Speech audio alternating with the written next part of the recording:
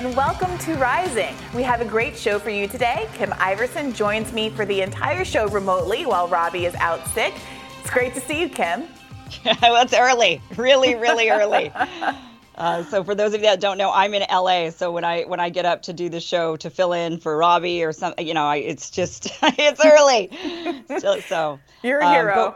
Well, here I am. So we do have a great show for you today. I'm gonna power through it. We've got some great content. We're gonna hear from Alentia Johnson and Emily Jashinsky on a new GOP super PAC pumping money into key House and Senate contests.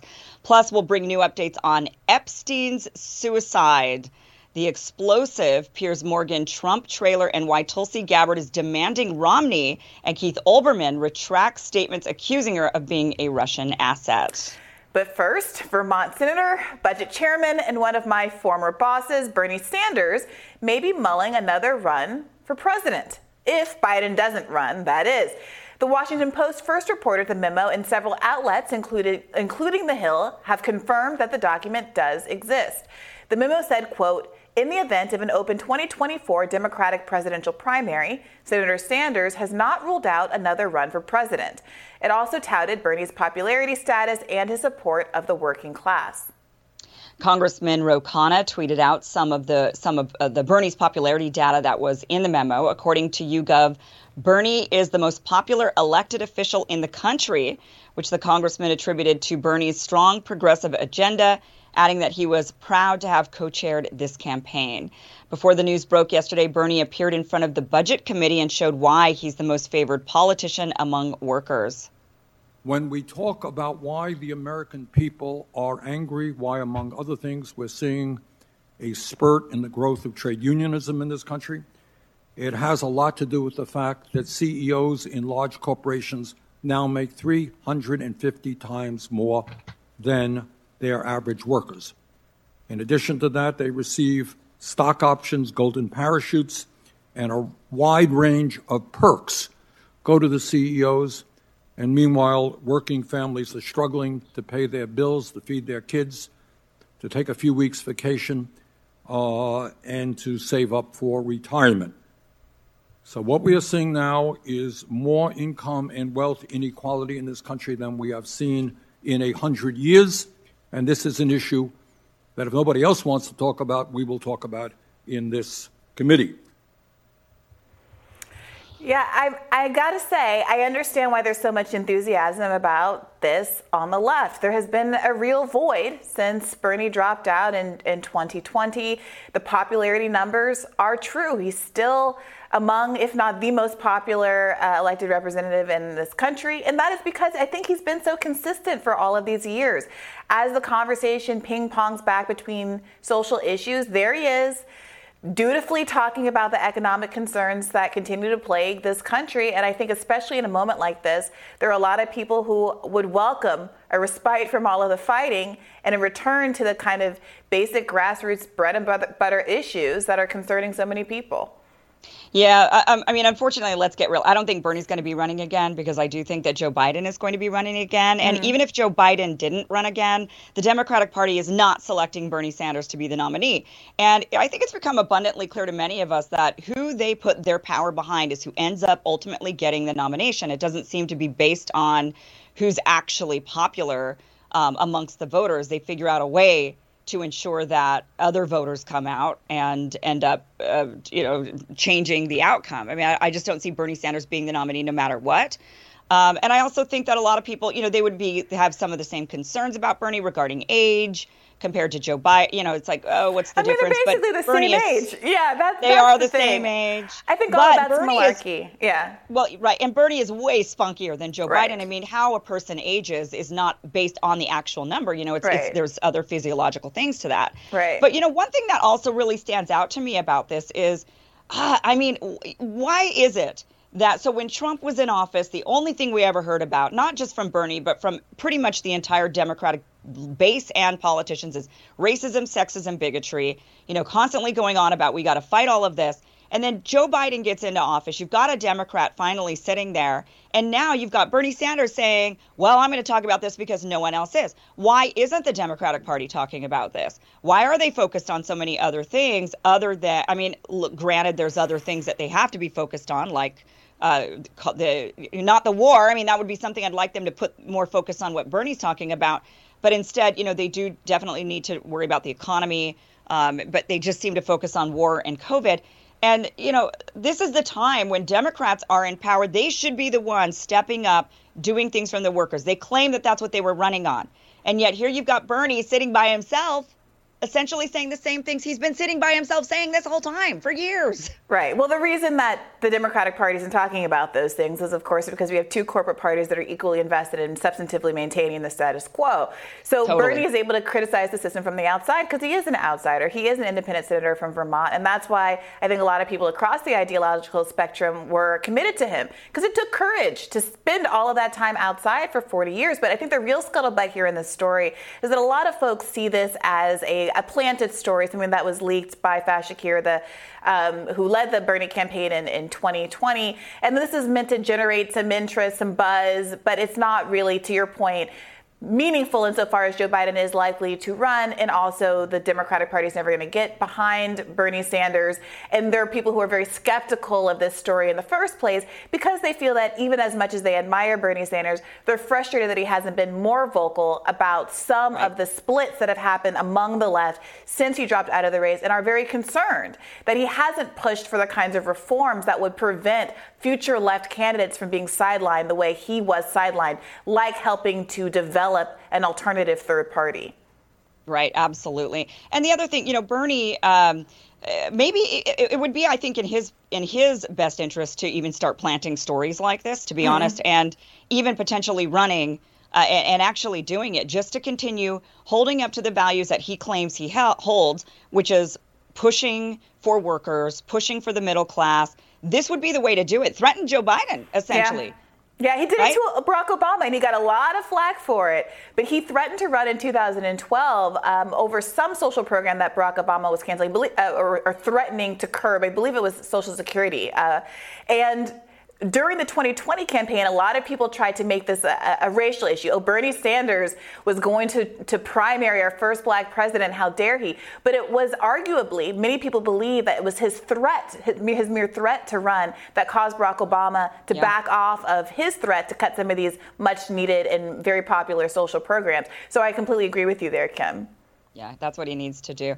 Well, Bernie, holding true to himself, he is expected to visit the Amazon warehouse in New York with labor leader Christian Smalls this weekend. So he is still standing with the workers. And, I think Bernie Sanders could come back around, and if he wanted to run again, and I don't think it's a bad idea, as I mentioned, I think he could grab a lot of those Trump voter base if he were to stick to, and I mean this, every politician derails into culture war of some sort, racism, sexism, bigotry, critical race theory, groomers, like whatever it is that they devolve into. If they just stay away from that, do not let Twitter run their campaigns.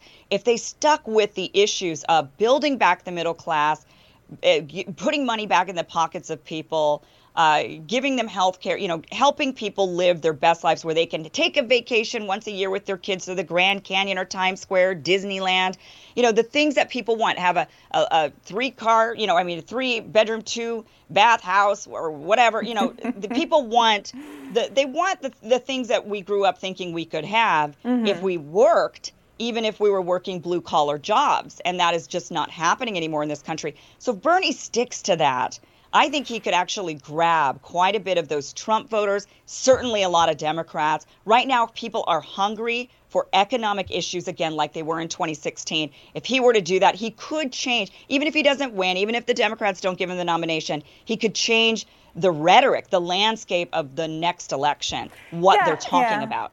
I think that's true, but I also would resist a framing that says mentioning the existence of racism, sexism, or bigotry that is really real in a lot of people's lives is not mutually exclusive to really focusing and prioritizing a lot of the economic issues. When I spoke to Christian Smalls recently, he was talking about the racial diversity at the Staten Island plant, and a lot of people looked at him. Amazon issued that famous memo, right, that said he wasn't articulate. They didn't like the way he looked and presented himself. But his point was that because I am from this community, because people recognize me and I dress like someone who's from the area, I look like someone who's from the area, all of that is mingled up in people's ability to trust you and relate to you.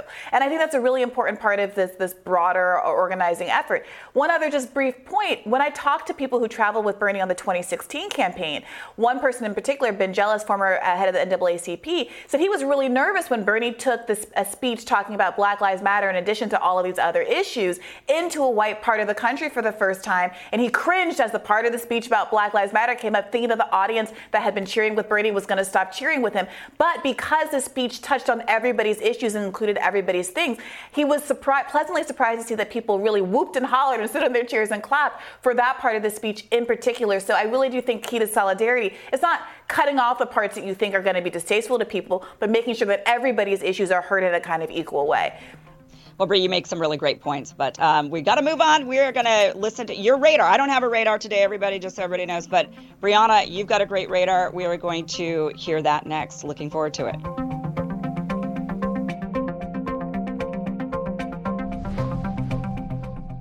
All right, Bree, what's on your radar?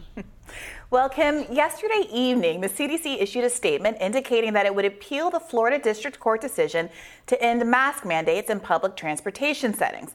Now, obviously, given how politicized the conversation around masking has been since the start of the pandemic, the reaction to this news has largely been driven by ideology. Those who have supported mask mandates, largely liberals, are rejoicing. Those who have opposed masks, largely conservatives, independents, are livid. Even some who are supportive of mask mandates are warning that this could be a political blunder by the Biden administration because the ruling, they argue, gave Biden an out. The population is divided on mask mandates, so it could be a lose-lose for the party in power to act in either direction. Since the mandate was ended by the courts and not Biden, the administration arguably could have sidestepped responsibility for ending the mandates if it let the courts do its dirty work. But I'll leave that debate to others. What I'm interested in is explaining today why, from a legal perspective, it makes sense for the administration to appeal the decision. However you feel about mask mandates, the decision simply made terrible law. What do I mean by that? Well, legal decisions are not just a one-off. They have what is called precedential effect. Decisions are binding or controlling on lower courts and have a persuasive effect on courts at the same level. That means that any bad reasoning that wrongly interprets the law could have the effect of changing the law for future litigants in a way that betrays the intent of the democratically elected legislatures who wrote said laws. Conservatives who are skittish about, activist judges for this reason should take note. Judge Catherine Mizell's opinion, striking down the mandates, has much broader implications than just COVID and masks. And even if you are antagonistic to mask mandates, you should be concerned that she decided the case on the basis that she did. I'm going to explain all this in more detail, but first let me make something clear about my own perspective on mask mandates. I am moved by arguments that mandates are not sufficiently narrowly tailored to achieve the desired effect of constraining the spread of COVID, because they make no distinction between high-quality masks and low-quality masks, which have limited efficacy. I'm also skeptical of the inconsistencies of some of the guidance that have been promulgated for different types of spaces, restaurants versus stores, for instance. And I'm infuriated by the hypocrisy of legislatures who, at times, engage in mask moralism for working people while engaging in high-risk behavior themselves. It's exactly that kind of behavior that has undermined the credibility of the CDC in the first place. However, none of this changes the fact that Mizell's legal decision is terrible. It's just terrible reasoning, it's terrible logic, and most importantly, it's terrible law. Now, as you might have heard, her opinion turns largely on the reading of the word sanitation. Here's why. This is a little wonky, but stick with me. Administrative agencies like the CDC are granted authority by Congress via statute, i.e. laws. In this case, the plaintiffs challenged whether the statutory authority of the CDC extended to mandating that people wear masks on public transport. In other words, does the CDC's authority extend that far? To answer that question, it's important to understand why what the statute granting the authority actually says. Okay, so the CDC claimed authority based on the Public Health Services Act. The act says that, quote, the CDC, with the approval of the Secretary of Health and Human Services, is authorized to make and enforce such regulations as in his judgment are necessary to prevent the introduction, transmission, or spread of communicable diseases from foreign countries into states or possessions, or from one state or possession to any other state or possession. For purposes of carrying out and enforcing such regulations, the CDC may provide for such inspection, fumigation, disinfection, sanitation, pest extermination, destruction of animals or articles found to be so infected or contaminated as to be sources of dangerous infection to human beings, and other measures as in his judgment may be necessary. If you're thinking, that sounds pretty clear-cut, I'd agree with you. It says that the CDC is authorized to make regulations necessary to prevent the spread of communicable diseases between states. Requiring masks does that. So where's the rub? The answer is there is none. The statute says the CDC can regulate where, quote, in his judgment, it may be necessary to, quote, prevent the introduction, transmission, or spread of communicable diseases between states. Now, enter Judge Mizelle. The problem with her isn't that she's young. People have made a lot of the fact that she's 35. It's not that she's a Trump appointee, and it's not that she's stupid. People who know her say that she is a very promising young jurist. She just happens in this case to be wrong. Despite the clarity of the statutory authority, Mizelle uses principles of statutory construction to make a very convoluted case against taking the obvious meaning of this paragraph. Now, principles of statutory construction exist because sometimes statutes are unclear. Language is messy, and there are a lot of bad writers out there. Many of them are in the legislature. These rules are intended to provide some clarity and consistency for courts looking to divine what the people who drafted the laws really meant when they are ambiguous. However, there's no ambiguity here, and even if there were, Mizelle completely bungles the applications of those principles of statutory interpretation. Judge Mizelle notes that according to Supreme Court precedent, when there is a list of enumerated actions, in this case, the part of the statute that says the CDC can provide for such inspection, fumigation, disinfection, sanitation, pest extermination, destruction of animals or articles, that part, the action has to be, that is taken by the agency rather, has to fall within one of those listed items. Even if in this case, there's a broader statement that the administrative agency may use its judgment as necessary. Okay, so fair enough. The word sanitation seems to cover what's at issue here. Wearing a mask seems to obviously be a sanitation measure. How do we know? Well, another principle of statutory interpretation says, hey, when we don't know a plain meaning of the word, open a dictionary to get a common sense of what it is. Who would have thunk it? What will lawyers dream of next? So what does the dictionary say about the word sanitation? Well, Mizelle admits in her opinion that one of the common dictionary definitions of the word sanitation refers to public health. She tucks it in a footnote rather than leaving it in the body of the opinion, but it's right there on page 13. Some dictionaries define sanitation as relating to the public health. However, for some reason, she defaults to two other definitions of the word, arguing, using still other rules of statutory interpretation that are truly not necessary to understand what is a pretty straightforward text. She decides that sanitation refers to, quote, measures that clean something, not ones that keep something clean. Measures that clean something, not ones that keep something clean. Okay, so bear with me. I'm not trying to make anyone uncomfortable here with this example, but I can think of one pretty obvious and common use of the word sanitary, one that comes up for about half the population every 28 days with the cycles of the moon. Yes, I'm talking about sanitary napkins. Last I checked, a sanitary napkin isn't used to clean a woman's downstairs. It's used to keep her underwear and clothes clean when she's menstruating. Just like a mask is used to prevent the spread of a virus, even if it's not intended to literally identify, isolate, or destroy the disease itself, as Mizelle claims the statute requires it to. Even the statute's own text undermines Mizelle's reading of it. It mentions pest control. Pest control, explicitly stated as within the authority of the CDC to regulate, doesn't identify, isolate, or destroy disease. It simply attacks the vector, limiting the spread of disease by eliminating the pests that carry it. The rats or mosquitoes, for instance, aren't the disease. Black Death or malaria are. Ian Millhiser, writing in Vox, puts it this way. Quote, suppose, for example, that many toilets installed in airplanes had a design defect that causes them to spew sewage into the cabin. Under the ordinary definition of the word sanitation, the CDC could order airlines to fix these toilets to prevent passengers from being exposed to sewage in the first place. But under Mizell's definition, the CDC would have to wait until passengers were wading through feces before it could order the airline to clean it up. That's the natural consequence of saying the law applies only to measures that clean something, not ones that keep something clean.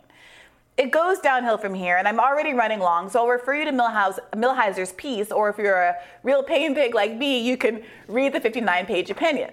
I paid for law school, I might as well use that degree.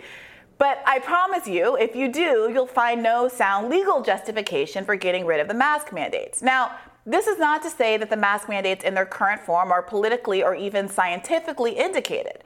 As I said, the mandates foolishly don't distinguish between masks of different quality, and they aren't well tailored to minimize the risk of spreading COVID. Many of the rules were clearly based on business decisions, like a desire to protect the restaurant industry and allow them to reopen. Fair enough, people can fight about the legitimacy of those kinds of choices, but they have nothing to do with the science of masking, just as this legal opinion has very little to do with the law. Now, I can appreciate why the Biden administration doesn't want this bad law in the books. It represents a politically motivated narrowing of the CDC's authority to act in response to public health emergencies like the one we're in. We might face another one any day, and the one we're in could escalate or change in ways that require the CDC to respond. And if its hands are tied, we could experience even more preventable deaths than have already occurred. Whether appealing this decision is worth the political cost of angering a significant portion of the country, who knows? I'm no politico. To be clear, I'm just a lawyer standing in front of a court opinion, asking it to make sense. Make it make sense for me, Kim. Like, this to me, it's not, I completely understand the arguments for and against masking, but I read this out of curiosity to see what the grounds actually were, and I don't see a lot of justification in saying that the argument that the CDC does not have the authority to do this holds. Well, I actually think that's the most compelling aspect of the ruling. She actually gave 3 different reasons for the judgment, right? So she said focusing on sanitation was one. And I think the reason why the judge focused on sanitation in particular was because that's what the parties litigated on. So I think that is what the CDC was arguing, as well as so I think that is why the focus was on sanitation versus, like, for example, in that paragraph, it does say and other measures, but I think they had a cabinet into something, and so they just said, okay, it's way too broad to say. Yeah. So one of the rules of statutory interpretation is that if there's a list like that, you have the thing you're trying to do has to fit into one of the words in the list. So I think that's completely fair, and that's why sanitation was at play. Sure, I'm sorry. Right. So I do believe that they focused on sanitation for that particular reason. But so I gotta push back on the definition of sanitation. I don't think anyone believes that sanitation means public health. So I think that in the dictionary, when it says sanitation is relating to public health, I think that means it's a cleaning relating to public health versus, for example, cleaning your computer's hard drive. That is not related to public health. So therefore, you're not sanitizing by definition of what sanitation is based on the actual dictionary's, the definition. So sanitation has to be cleansing that is specifically in context of public health, not some other type of cleaning like a computer hard drive. So I think that is where maybe the public health aspect to sanitation comes in, but I still think sanitation means cleaning, even if, yes, I understand. Sorry, can you cut out for me a little bit there for a second? Well, I lost your audio, but keep it in mind, this definition is within the Public Health Sanitation Act. The clear context of this statute is the Public Health Act. So when we're talking about sanitation, there are obviously different meanings of the word, some of which are completely outside the context we're talking about. So I'd agree, obviously, it doesn't extend to something like a computer hard drive. And the case law gets into that, and they work through that in the context of this brief. But when you open the dictionary definition of the word sanitation, she's not arguing that it doesn't mean to clean. Judge Mizell isn't arguing that the term sanitation doesn't apply to things that the CDC can do. To the contrary, she's saying the CDC should apply to sanitation. What she's doing is narrowing narrowing the definition of the word sanitation so that it only covers cleaning things up after they get dirty, as opposed to doing things to prevent something to become unsanitary, which I think bulks everybody's understanding of what various sanitary products, which to my point, like a sanitary napkin, are meant to do. Or lying down, let's say, a sanitary tarp before conducting a surgery, or any other kind of provision that you would take to prevent disease from spreading before the fact. Well, the CDC has not only jurisdiction over sanitation measures, I suppose, but also, for example, to prevent contamination. So I think in certain circumstances, they're able to make recommendations or even rule, or put out, I don't know what you want to call it, when they mandates, I suppose. They can mandate certain things happen based on other things other than sanitation. So fumigation, preventing contamination. Right. So there's a broad scope of what the CDC can make mandates, regarding not just sanitation. But in particular, I think that the parties litigated on sanitation. So she had to specifically focus on what the parties litigated, not the scope of what the CDC can or cannot do. So specifically for sanitation, I think sanitation means cleaning. And I think most of us believe that. Now, what a sanitary pad is called, napkin, that's just marketing. I mean, I don't think that the CDC is necessarily claiming, I don't know if they're the ones that gave the sanitary napkin its name. That's, I guess, any marketing company or any company could call whatever they want sanitary anything, but it doesn't. So I don't know if I would use that particular argument, but I would certainly say that the CDC has a broad range that they could regulate, a broad scope, not just sanitation. But that is what the parties litigated. So that is what she was stuck with. But the ruling had way more to do than just sanitation. She also talked about the notice and comment section. The public didn't get a chance to actually comment on this. How long can an emergency last without turning to the public? But then lastly, I think that her argument or her judgment or ruling really focused a lot on the merits of the case. This was a substantive ruling in that she was really looking at the merits of the CDC's mandate and saying they just didn't prove their case. They didn't actually put forward enough evidence, and particularly they didn't put forward enough evidence to explain the exceptions, like why a 2-year-old doesn't have to wear, like how is a 2-year-old less likely to spread the virus or catch the virus compared to somebody else, or why can you take it off when you're eating and drinking? The inconsistencies were the biggest, I think, issue. And as I mentioned, I think a lot of those inconsistencies are fair, but the question of whether or not the Biden administration should be pursuing an appeal is, I think, related to the fact that bad law is made in constraining the CDC's authority. Yes, it has to turn on sanitation. Yes, the litigants, the plaintiff, was arguing sanitation because they have to, but the law says you define sanitation by the common dictionary definition. That's what the rules of statutory interpretation says. And she goes out of her way to ignore what's right there in the dictionary, right here on page 13, that says sanitation is about not just cleaning, but keeping things clean as well. And that's something that I think that people should know. And that's why we went through this today. I appreciate you working through the wonkiness with me today, Kim. There's other agencies, though. There's other agencies that can regulate this type. I think like the sanitation with the toilets. I don't think the CDC does that. I think that's actually a different department, or agency. But so maybe there's other ways. If Biden really wants to go for it. But I agree with you from the beginning of your radar that this would be politically, I don't know what they're thinking, if this is a good idea or not to pursue, because politically it could be, I guess Biden really loves low polling numbers. I don't know. We'll see what happens. Thank you, Kim. All right. Yeah. Well, I don't have a radar today. Yes, I don't have a radar today, but because I had to wake up too early, so I couldn't stay up all night writing and researching, doing all the wonderful work that Bree just did. So we have more Rising instead coming up next.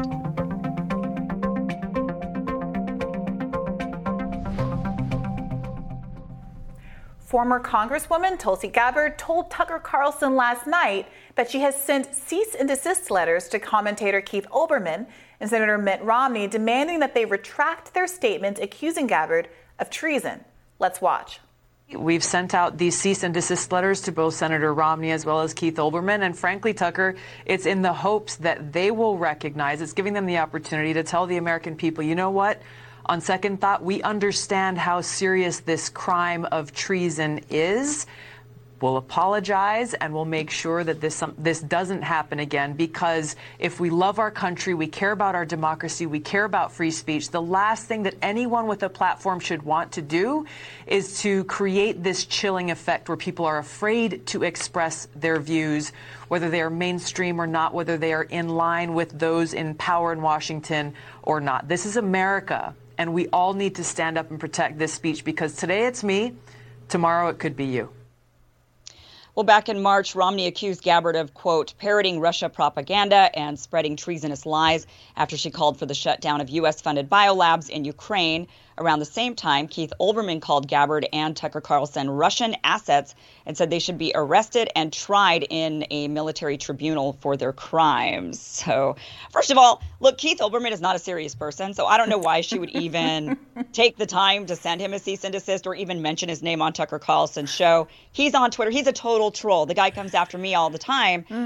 So should have just ignored him. Secondly, I mean, though I understand and I'm very sympathetic to being called a Putin puppet or a Russian asset. I know you've been called that, Bree. I've been called that. I'm not comfortable with what Gabbard is doing. I think look, free speech is free speech in the country. If you want to call somebody names, I suppose you're allowed to do that. So I don't like, and now I haven't seen specifically what she's talking about. I haven't read the cease and desist letter, so I don't know what her attorneys are arguing, right? But from the surface of it, if somebody calls me a Russian asset, a Putin puppet, a traitor to the country, let them. That is free speech in America, whether I like it or not.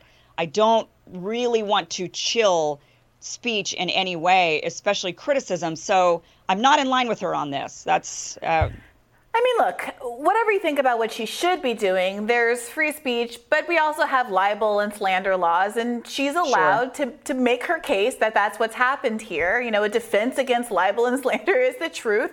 And I think the argument here is that she was bringing up the existence of these biolabs, not making an argument that America is helping in the creation of bioweapons, which is the kind of conspiracy theory that she's being accused of participating in. So she, I think, is trying to tease out that distinction and make it clear that she is not doing that, which is what Olbermann and them have said, and that's why they're claiming that she's a Putin's puppet. Now, I also think there are additional sensitivities here for her because she is a veteran and she continues to serve in the military.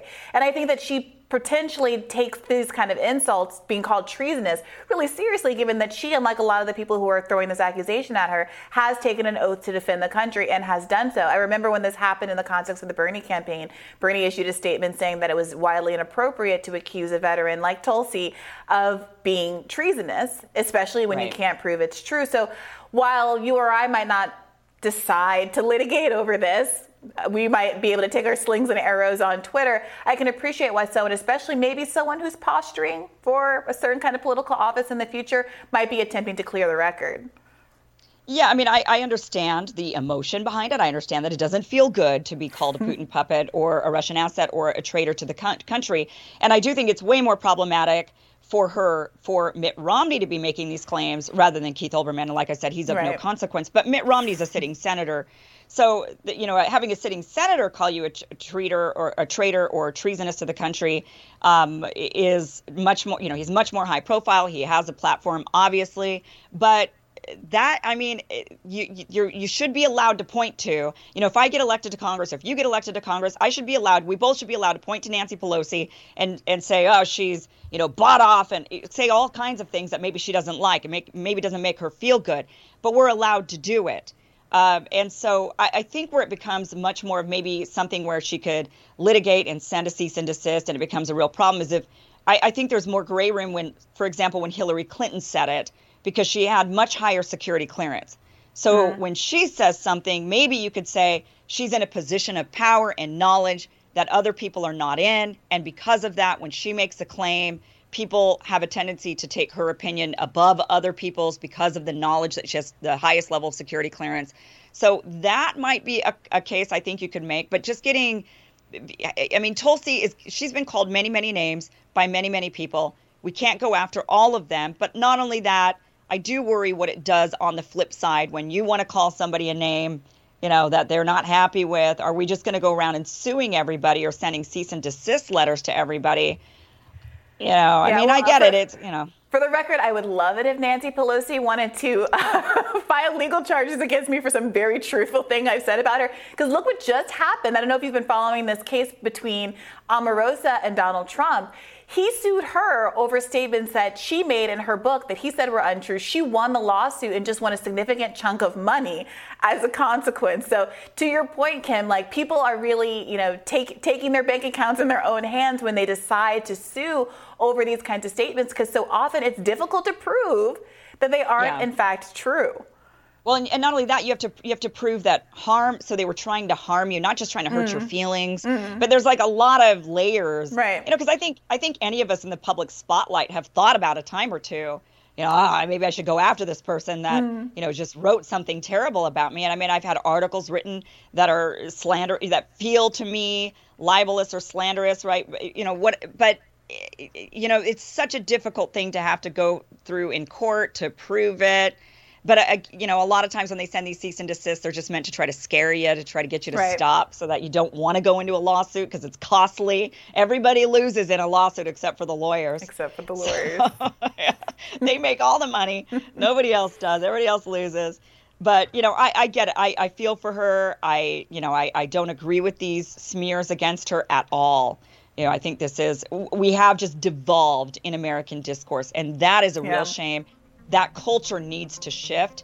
I don't know if suing each other is the way to get out of that culture, but certainly the culture needs to change. Yeah, most certainly.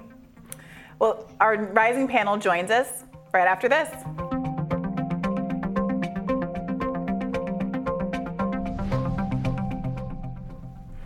With just 7 months to go, the battle for the 2022 midterms is well underway, and so is the price tag. A powerful Republican group with deep pockets is pouring 8 figures into a midterm ad blitz. The right-leaning nonprofit, the Common Sense Leadership Fund, launched a super PAC 1854 spending, where it plans to dole out over $10 million in the 2022 cycle, according to Axios. Republicans and Democrats are throwing big money at this year's contest. Here to discuss how the 2022 cycle is expected to break records in terms of funding, our panelists, Alencia Johnson, Chief Impact Officer at 1063 West Broad, and Emily Jashinsky, Cultural Editor at The Federalist. Welcome. Thanks so much for joining us. So let's start off with you, Emily, on this one. What kind of impact do you think all of this money is going to have on the midterms? Well, yeah, I think the money is going to particular races, of course, where Republicans feel Democrats are the most vulnerable. And so obviously when you have a president with the approval rating this low, when you have an economy like this, and you have the Democrats in control of Congress, it's, a good cycle. Historically, that has meant good things for Republicans, and they definitely feel the wind is at their back. If you're talking to Republicans, 100% they feel the wind is at their back. They feel like this could actually be historic, even not just in the House, but even in the Senate. 2022 and also even to 2024. But there are a lot of races in particular where Democrats are vulnerable in 2022 in rural areas. And that is what has Republicans particularly excited, because they're very much increasingly convinced that Democrats cannot pitch rural voters on their message, A, in this economy, and then B, in this cultural climate. So the money is going to those races, I suspect. And that could be, really bad news for Democrats. Alencia, how are Democrats responding to this? Are their fundraising numbers keeping up with the exigency they're facing this fall? I know that some folks on the left have expressed concern that after a year, what many on the left feel are disappointments, candidates, even progressive candidates that in yesteryear would have gotten a lot of attention and small dollar donation contributions, are finding it difficult to get people willing to give them money. It is frustrating when we think about the promises that were made to Democrats and how slow some of those things have been achieved. And, to your point, a lot of people are trying to figure out, do my dollars, is my $20, my $30, my $5 contribution, is it going to matter in this race, given that, one, it will be the highest, one of the most expensive midterms that we've ever seen. One thing I do want to make clear, yes, all of this money is going into the super PAC. There are a lot of super PACs out here raising a lot of money and throwing money to challenge opponents from opponents to Democrats. The reality is, though, the Democratic Senate Committee, as well as the Congressional Committee, actually are outspending the out fundraising the Republican committees. Now, granted, the RNC is outraising the DNC, but when we look at the Congressional committees and the Senate committees, the Democrats do have an edge there. And so there is some support for the candidates and what is happening in the Senate races and the congressional races. Now, coupling that with what is happening in Congress and legislatively, we need to build on this momentum and build on some of the promises that have been kept and push for some more promises to be made and delivered upon so that people will feel like they can contribute. We're 7 months away. It can still go any way. It's going to be a tight race, but we should see this report in Axios as an indicator that Republicans are fired up and they do see an opportunity here. And so Democrats have to continue to raise, and make sure that we're savvy in this midterms. Alyncia, does that mean that there is a feeling, like many progressives hope, that some of the promises that Joe Biden made during his campaign are going to be trotted out and dangled as inducement to donate and then to later vote? Are we gonna finally get student debt cancellation? Are we gonna get marijuana legalization? Are we gonna get some of these big ticket, very popular items that can be done by executive order as a way to boost fundraising here? I mean, I had those questions, as well as, are we going to get, some protections around our voting rights, right? Are we going to get some of the promises around criminal justice reform? Listen, I think two things can be true at the same time, that President Biden is doing as much as he can around the economy. And he has a long way to go on some of these key pieces of legislation that so many Democrats in the presidential primary fought for, that Democrats are talking about, that congressional Democrats are talking about. I mean, Senator Elizabeth Warren wrote an op-ed earlier this week that talked about the promises that we need to deliver on in order to give people something to vote on. And so I think the combination with some of the feedback and the polling numbers, and unfortunately some of this strategic and strong investment from Republicans, might push the administration in the right direction to make sure that some of these promises are made that will galvanize young voters, voters of color, and voters who feel as though sometimes their voices are not heard. Emily, I'm curious if, on the flip side, on the Republican side, knowing that Democrats really do need to ramp up their, I guess, their platform on the things that they will do for people. With Republicans, are Republicans just going to be saying, do you think, well, we're just not Democrats. Look at how bad things are. And so vote for us because we're not them. Or do you think there's actually going to be some campaigning on some of these things that are going to actually improve people's lives? Yeah, so that's sort of the battle that's happening, especially in the Senate right now, between Senator Rick Scott and Mitch McConnell. And we've seen Mike Pence, for instance, put out an agenda. Rick Scott put out an agenda. And there's this idea that Mitch McConnell thinks Republicans should just sort of run on, obstructing Democratic priorities and sort of maintaining a kind of sense of normalcy, or maybe a status quo, or returning to a sense of normalcy or status quo. And a lot of Republicans say that's just not good enough. And so, of course, it depends on the race. If you're Ron Johnson, you're going to run very differently from people in other states. If you're on the East Coast, you're going to run very differently than somebody on the West Coast, the South, the Midwest. It totally depends on the race, of course. But that is actually a battle happening in the Republican Party, and not just about this cycle, but about in general, sort of looking back on previous decades and saying, are we running on tax cuts? Is that what this is? You get Republican majorities and we're just running on tax cuts and judges. So Kim, you're actually hitting on one of the biggest battles that I hear talked about among sort of conservatives in DC all of the time. And Emily, I'm curious, there is such a robust conversation happening on the broad left about whether or not these super PACs and politicians who are taking these big dollar donations are credible, if people should trust them, that an understanding that this is a key flaw in our democracy. And there used to be a very robust bipartisan conversation happening about campaign finance reform back in the 2008 cycle, I remember. And it imperils some candidates on the left from raising as much money because they do have to rely on small dollar donations and do have to hope that they can continue to demonstrate their ability to actually deliver for the people to keep getting those donations, which has not been happening.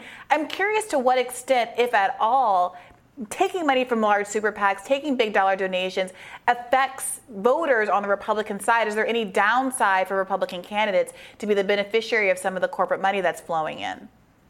And that's a great question. And again, I think it does depend on the district. If you're running in a suburban district versus a rural district, I think that makes a difference, versus an urban district. I think that makes a difference. I wish that we're way more stigmatized on the Republican side than it is. And I actually did feel like we were moving in that direction. One of the reasons that a lot of people like Donald Trump is because they had the sense that he couldn't be bought, right? That it doesn't matter if you're some rich person throwing money at him. He has enough money, and that's sort of the perception voters had, that he just couldn't be bought. And so he also did really well with small dollar donations. And so I think, the party was sort of moving in that direction. So it remains to be seen. I haven't seen this actually surprisingly popping up in many primaries, which you'd think maybe it would.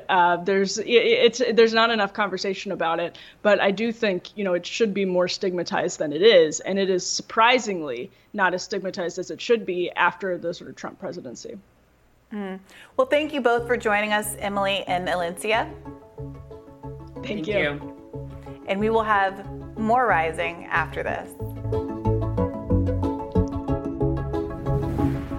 What we're about to show you isn't a new Borat movie. It's much worse. Piers Morgan teased his new show, Piers Morgan Uncensored, with a clip of him going head-to-head with former President Trump in a heated interview. Let's watch. Hey, Piers, I'm ready. A former president in denial. I'll be completely straight with you to your face. I think I'm a very honest man. Much more honest than you, actually. Really? Yeah. It was a free and fair election. You lost.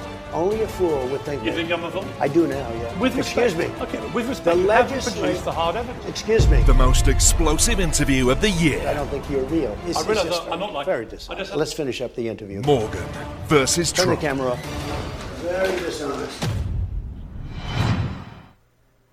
Oh, look at that, Trump storming away. Very dishonest. Turn the camera off. But it's actually being reported that Trump's team sent audio to NBC, who say the recording did not end with Trump storming off the set, as the clip suggests, but ended with the two men thanking each other and even laughing. So, Well, if this is the all thing's theater, making me laugh. it's working. Right? Yeah.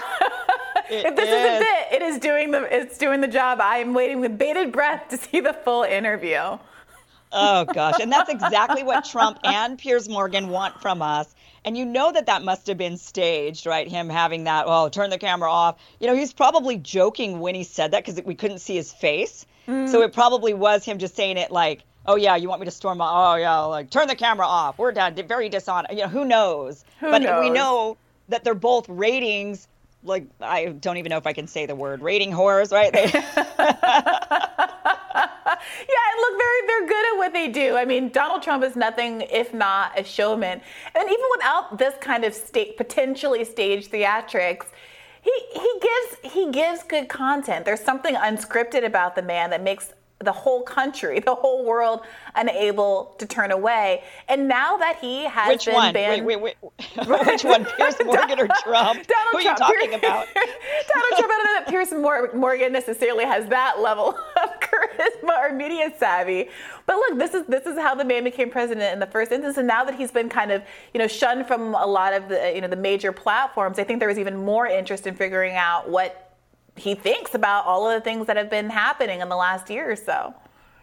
So I looked this up. I wanted to find out, are Piers Morgan and Trump, are they on good terms? What was Piers Morgan? Because he's a conservative. He's with the Tory party. Isn't that the Conservative Party in the UK? So I wanted to find out, are they friends or not? And apparently, it's really mixed. Some of the reports from like 2016, it says Piers Morgan hates Trump. It says this is from the Daily Beast in 2016. Piers Morgan, Trump's terrible, horrible, no good, very bad. He sounds like Trump when he says that. But then in 2017, British GQ, for example, reports only about a year later, Piers Morgan genuinely likes Donald Trump. So which is it with these two? I mean, I would think they must be on somewhat good terms for Trump to sit down for an interview. But then again, Trump will almost sit down with an interview with anybody at this point just to get some press. Right. Also, he wouldn't be the first person to turn the corner on Trump after Trump was critical of them or insulting to them. We all remember the whole Ted Cruz and his wife fiasco. Right. A lot my of people gosh. ended up kissing up to Trump, regardless of how they might have felt about him in the beginning. But, well, this interview for Talk TV, a subsidiary of Rupert Murdoch's News Corp, almost didn't happen. Ahead of the interview, Morgan's producers reportedly heard that someone at an opposing network sent Trump a list of all the nasty things Morgan has said about Trump over the last couple years in an attempt to derail the interview.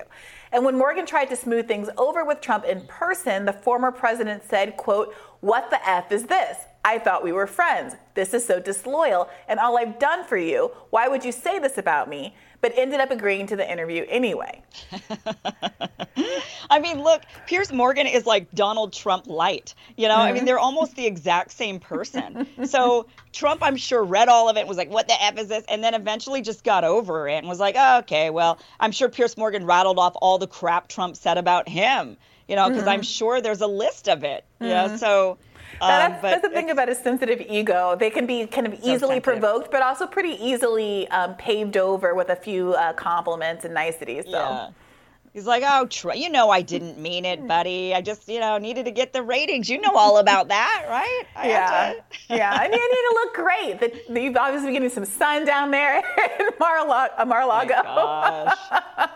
So funny. So, I guess we'll have to watch this interview and see what happens. It's like, and I hate the fact that we have to watch it now, but we have to. We have to. We have to, Kim. I don't know what everybody else's excuse is, but this is a professional obligation on our part. Sure. Yeah, we can at least make that excuse so we feel better about it when we're tuning in and watching it. Guilty. Totally guilty. All right. Well, we'll have more Rising after this. The warden in charge of the federal jail where pedophile Jeffrey Epstein killed himself, quote unquote, quietly retired from the Bureau of Prisons in February. Lamine Ndiaye oversaw the Metropolitan Correctional Center in Manhattan when the disgraced financier died. Epstein was jailed in 2019 on charges of sex trafficking minors. He allegedly hung himself while in prison, sparking a federal probe into how Epstein really died. Ndiaye's transfer to any other prison, let alone retire, was supposed to be delayed by the DOJ until it wrapped up its investigation. Interesting. So this is the warden. And, obviously there were a lot of just so happened to be that this camera wasn't working and this guard fell asleep and this, all of these just so happened. And then it just was in that very moment Epstein knew to hang himself, which is why so many of us don't quite believe the story. That is the official story that he killed himself. So this warden, it's really interesting that he quietly retired and that they, what do you make of this? Yeah, and that there was a lack of accountability, that he wasn't supposed to transfer and get a new job, but he was in fact transferred and got a new job. And, in these cases, what tends to happen is people get promoted up and out in contexts where normal people would have been fired, punished, gotten some kind of rebuke for having let something bad happen on their watch. And the reporting on this shows that this is not the only kind of bad event that has happened under this guy's watch at these facilities. And yet it, of course, is going to draw suspicion that someone in this position is never suffering any consequences for, frankly, very obviously being bad at his job, as one responsibility being to keep prisoners safe, at very least alive. Yeah. Well, and I mean, I wonder where they're even at with this investigation, if they're still continuing the investigation or if it's just like, oh, yeah, we're kind of looking into that. But they've already kind of looked into as much as they can and they're not really, maybe they'll keep it open or something. But it really does kind of call into question what sort of investigation they did or plan on continuing to do regarding, even if they all believe, yes, Epstein absolutely did it, they need to be investigating the cracks in the system that allowed for what happened to happen, because there's plenty of other people who do kill themselves in prisons. And they need to find out how this is going on. What are the conditions in the prisons that's causing people to get to that point, right? All of that needs to be investigated and corrected. Absolutely. Look, there are a lot of things on the docket with respect to prison reform, and it feels a little weird to be emphasizing this, but I do think this is important. There are people who have observed that after, an initial media cycle about this stuff, a lot of the coverage that I continue to read about Jeffrey Epstein happens from alternative media sources. There are 1,000,001 podcasts devoted to tracking this. There's a lot of, conspiracy theorizing. I mean, when there's not mainstream reporting, everything becomes the realm of conspiracy.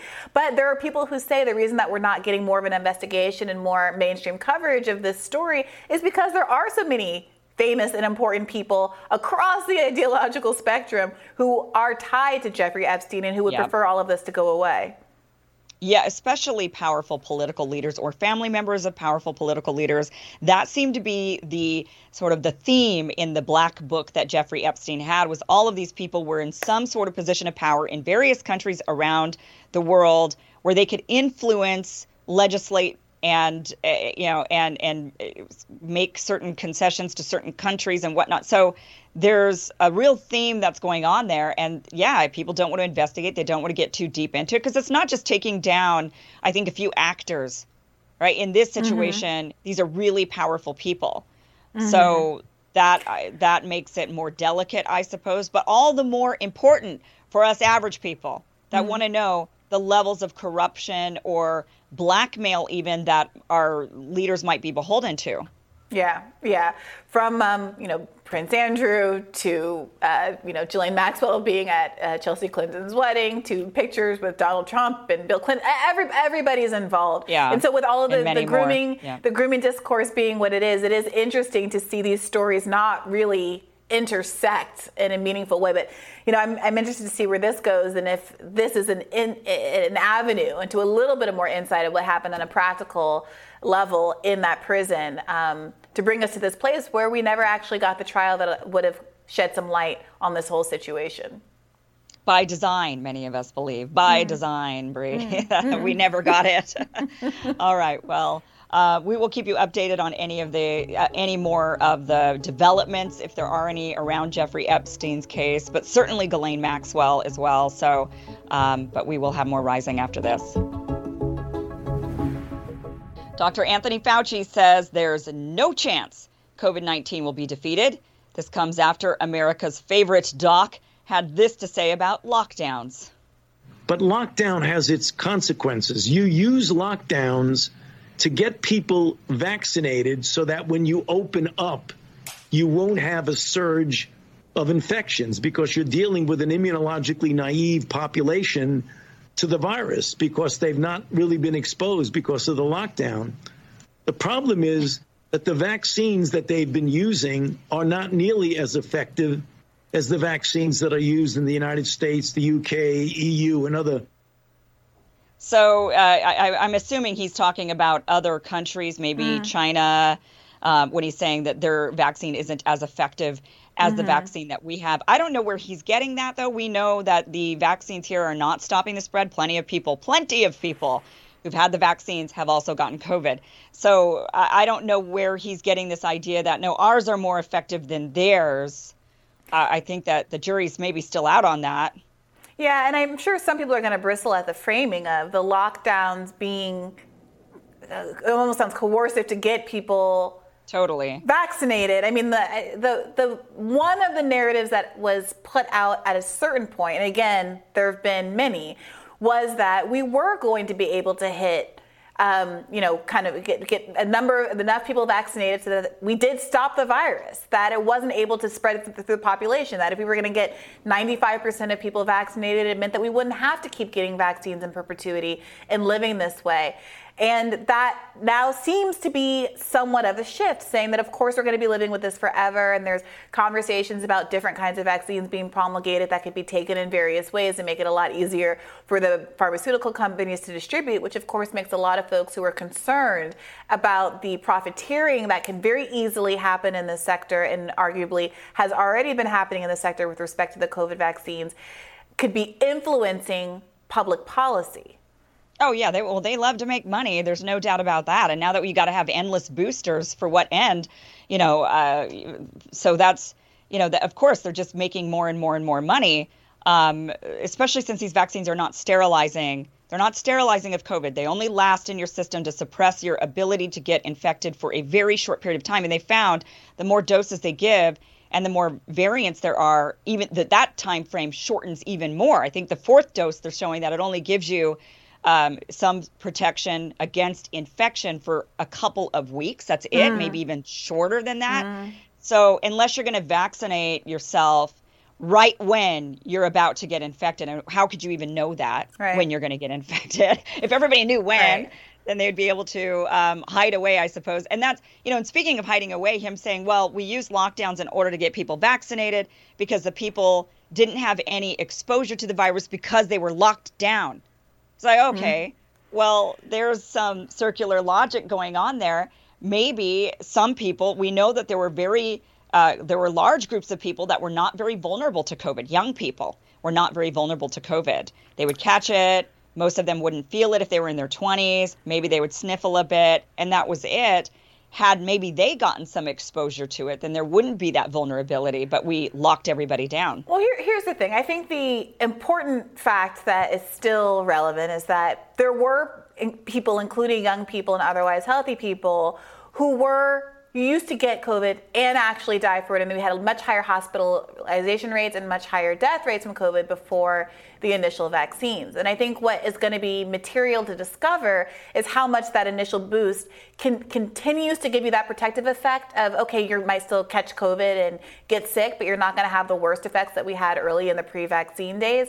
Or do you have to keep getting boosters just to keep that effect up? Because if it's the former, if we're all kind of good to be vulnerable, those of us who are not immunocompromised and all of those kinds of things are okay to get it the same way that we get the flu, I think that prescribes a certain kind of public policy approach for each of us in our individual lives that is different than this other approach, this other world where we actually could go back to that pre-vaccine response to the virus if we don't keep up the course of boosters and all of that. So I'm interested to see more scientific clarity, from these public health officials about what the actual reality of the situation is. Well, the Israelis have great data, and they have been keeping it, and they have found that against infection, the vaccines don't work that well. It wears off very quickly. But against severe illness, against a severe outcome, it really still only lasts about 6 to 8 months, and then it wears off. And that's what the data shows, and that's why they keep prescribing boosters for everybody, is because of that data. That's why they were able to get the FDA to approve those booster doses, was based on that data. So, and then they found now, subsequently, that each booster seems to have a waning effect that's faster than the previous dose. So they don't know how long they could keep that up and give that protection. And especially and they're not sure. I mean, it's in the early days, they found that it wasn't just the variants. A lot of people think that it was the variants that caused the vaccine to lose its efficacy over time. That's not true. I watched the entire 8-hour FDA meeting myself twice. And in that time, they made it very clear that it was both. The vaccine itself wears off, plus the variants made it less effective. So it was a mixture of the two that was causing the vaccine to wear off by the time you hit that 6 to 8 month mark. And that's just amplified with each variant, especially since we're still using a vaccine based on the original variant, on the original strain of the virus, which, that was kind of one of the promises of the mRNA, is that, we can quickly modify it for whatever virus we've got going on out there. And they haven't been able to do that. But I think what's also interesting is Fauci saying that there's just no chance COVID is going to go away. So if that's the case, then I think there needs to be some real serious discussion on how are we going to, what is going to be the policy moving forward. I've always been of the firm belief from the very beginning, everybody needs to make their own personal decisions based on their own personal assessment of their health, that it needs to be an individual choice. If you want to wear a mask, if you want to vaccinate, if you want to shelter in place and hide away, that should be your choice, with the help from the government allowing some provisions to allow for that. So a person doesn't have to necessarily go back to work if they're feeling in person with crowds, if they're feeling really vulnerable, that there's maybe some ways to help protect the people that really can show that they really need some extra protection, just like we do for many other groups that have disabilities or need some sort of special accommodations. But, because I just don't think it's sustainable any other way going forward. What do you think? What do we know about how the science is evolving about with respect to making new vaccines that are more responsive and don't wane as quickly and are more responsive to the different kinds of variants out there? Because it was kind of this medically kind of reassuring, kind of exciting thing that they came up with the vaccines as quickly as they did. And we were all celebrating the commitment of the scientists that were able to do that. And have we had continued progress since then, or are we still kind of resting on the laurels of the innovations of last year and the year before? Yeah, I mean, it's a good question. That's what, I'm asking the same question. Why are we not modifying? Why are we not coming out with something better? I mean, generation one of anything is never the best, right? I mean, what did we have before Google, for example? Netscape and, so you have to wait for the modifications, the improvements. And the Cubans actually came out with I'm still waiting to see the data. I haven't seen the data on it, but the Cubans came out with a different vaccine that is theoretically better than these vaccines that are based on the spike protein. They figured that the spike protein would mutate too quickly. So they based it on a different part of the virus. So it's yet to be seen. That's been distributed all throughout South America. We, of course, don't get it here in the United States. We still can't get Novavax here in the United States, which is highly, highly suspicious. And that actually only adds to the suspicion of people that a vaccine that is available in Canada, in Europe, in Mexico, practically everywhere, but and it's a U.S.-based vaccine, and they won't approve it here in the United States, makes a lot of people think that there is just some big pharma motivation, and Novavax is just not a big enough company to have any real sway in our government, which is true. But yeah, they're not coming out with anything. I mean, there's some scientists that are developing, but the question is, plenty of scientists are developing new vaccines or new therapies, prophylactics, all of these things.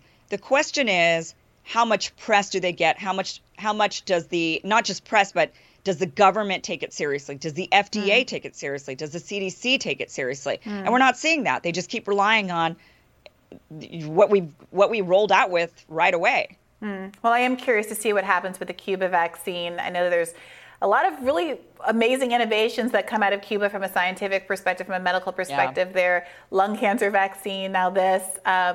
We'll see what else. We'll see what else socialized medicine can do. Seriously. But tomorrow on Rising, you should come back because you can catch Ryan Grim and Emily Jashinsky for the first ever Rising Friday show. That's right. So you could catch that tomorrow. You'll get a fresh show on Friday, live and in person with Ryan and Emily. So that'll be really great. Be sure to like, share, and subscribe so you don't miss any of our content, as well as those Rising Fridays. Be sure that you get that. So hit that like, share, and subscribe button. And if you want to listen to us while you're on the go, we are now available anywhere you listen to podcasts. So subscribe and share. Thank you guys so much for watching. And we will be back. You'll see Rising tomorrow, right? That's right. Rising Friday. Times. Yes. All right, guys. Bye-bye. Bye-bye. Get some rest, Kim.